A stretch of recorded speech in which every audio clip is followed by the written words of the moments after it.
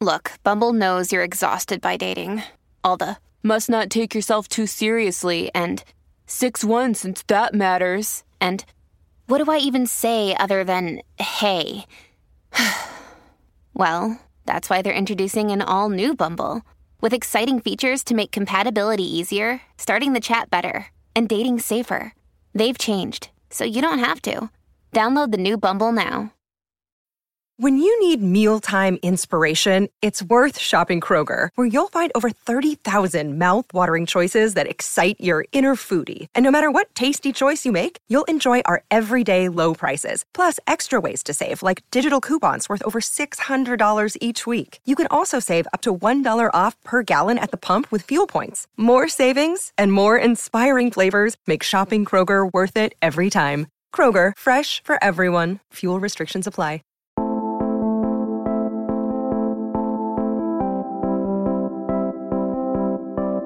Welcome to Micro, a podcast for short but powerful writing. I'm your host, Drew Hawkins.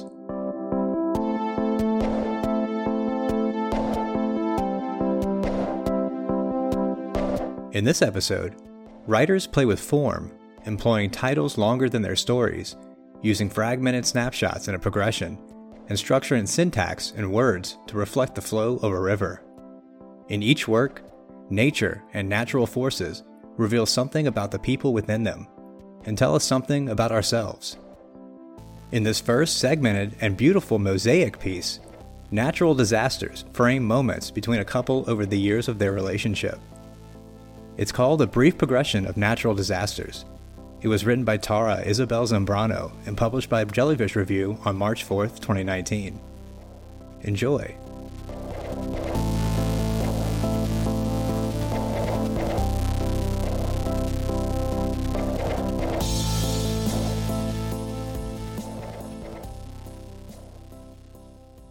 Brief progression of natural disasters. Avalanche. When you insert your fingers inside me, I imagine the scar on your wrist, advancing like a crack in the windshield, cascading sticky junk out of me. Its smell filling the room. I say your name out loud and you whisper, "Shh, we aren't young anymore." Volcano.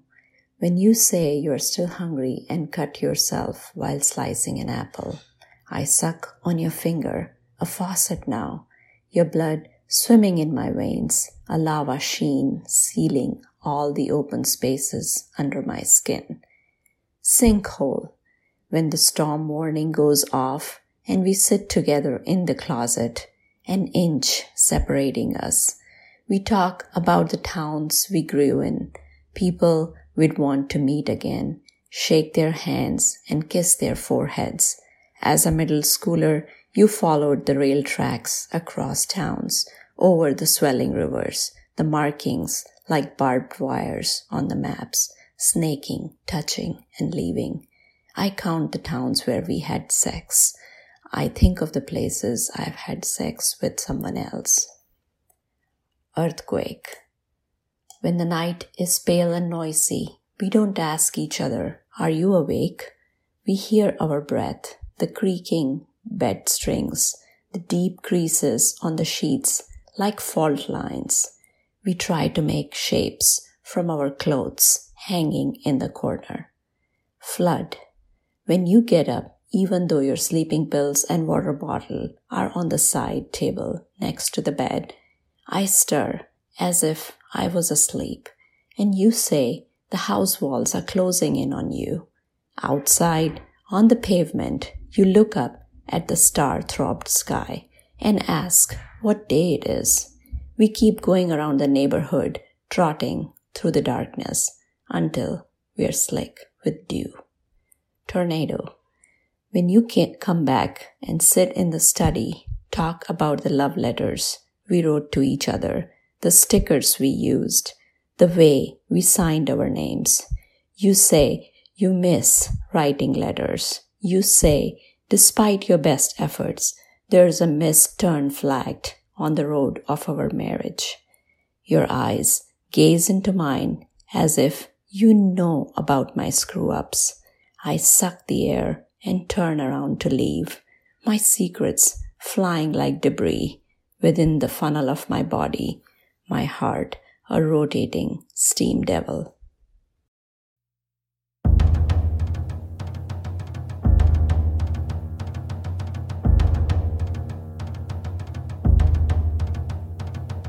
Tara Isabel Zambrano is a writer of color and author of Death, Desire, and Other Destinations from OK Donkey Press.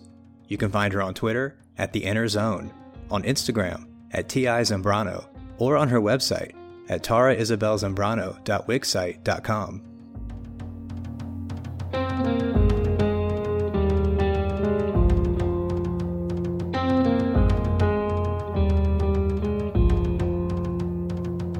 This next piece is a testament to the power of strong titles and the way they interact with the stories they precede. In this case, both are vital, and the title is longer than the story itself. We highly recommend that you take a look at how this one appears on the page. It was written by Paula Harris and published by Twin Pies Literary, and we'll let Paula read the title. Enjoy.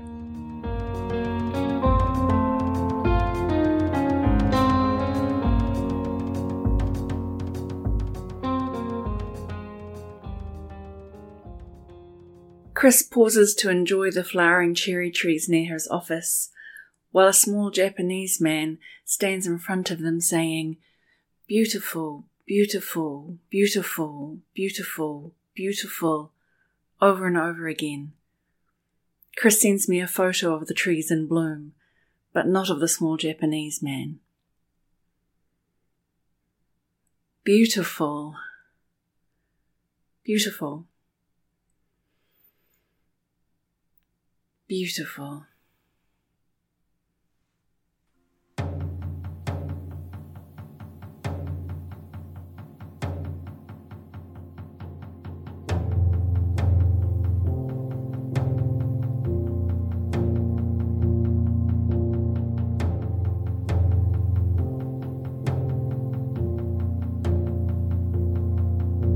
Paula Harris lives in Aotearoa, New Zealand, and her writing has appeared in various journals, including The Sun, Hobart, and Passages North. You can find her on Twitter at Paula Off Kilter, on Instagram at Paula Harris_poet, on Facebook at Paula Harris Poet, or on her website at paulaharris.co.nz.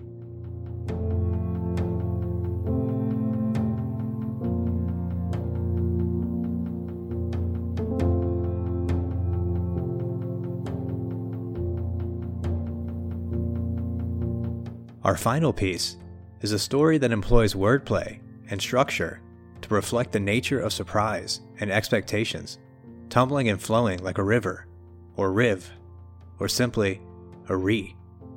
It's called Past a Roar Completed. It was written by David Naimon and published by Fiction International on October 14, 2015.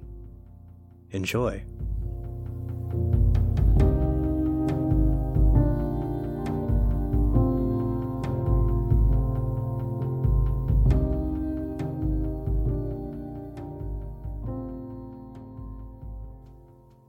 Past a roar completed. We had always gone, at the split, to the left, on a truncated stretch of sinister river, so short it was really a riva, or a riv, or a re, for it butt up against a vestigial pool that itself butted up against a field of scree. We would debark and scrabble across those rock fragments. Were these sedimented chunks, these broken mountain parts, what stopped this re from completing itself? And head back to the flow of life we'd left around the bend. But today, a day like so many others, the boatman dragged his oars against the current, turned to face us, revealed his face to us by unhooding his head, and said, nodding it, what would happen if we went the other direction?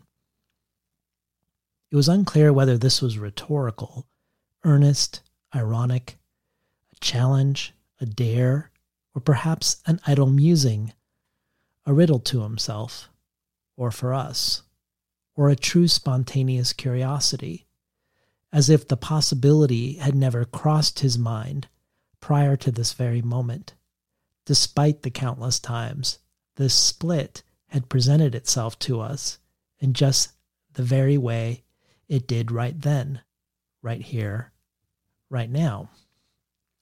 We went that other way, right into the excess of river liquid gushing, as if the whole of the world were rupturing into a fluid wholeness of sound, noise, music, words, vibration, of momentum, inertia, of vapor, form, as if we were traveling a whirl of sentences written past themselves, past a roar completed, and yet roaring still, until, into, toward, a hoarse fragment of beginning, just beginning.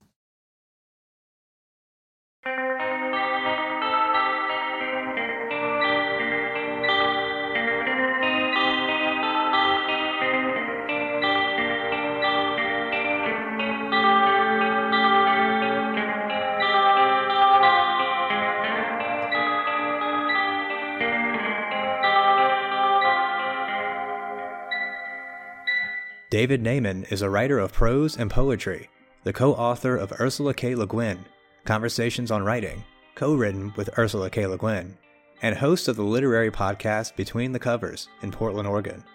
You can find him on Twitter at David Naimon, on Facebook at david.naimon, or on his website at tinhouse.com/podcasts.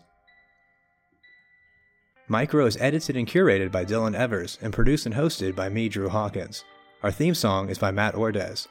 You can find all the information about this episode's writers, their featured work, and the publications where they were published in the show notes. Subscribe to the show on Spotify, iTunes, Google Podcasts, or wherever you listen to podcasts, and check out some of our other episodes. You can also always find our shows at micropodcast.org, and you can follow us on Twitter, Facebook, and Instagram at Podcast Micro. Thanks for listening.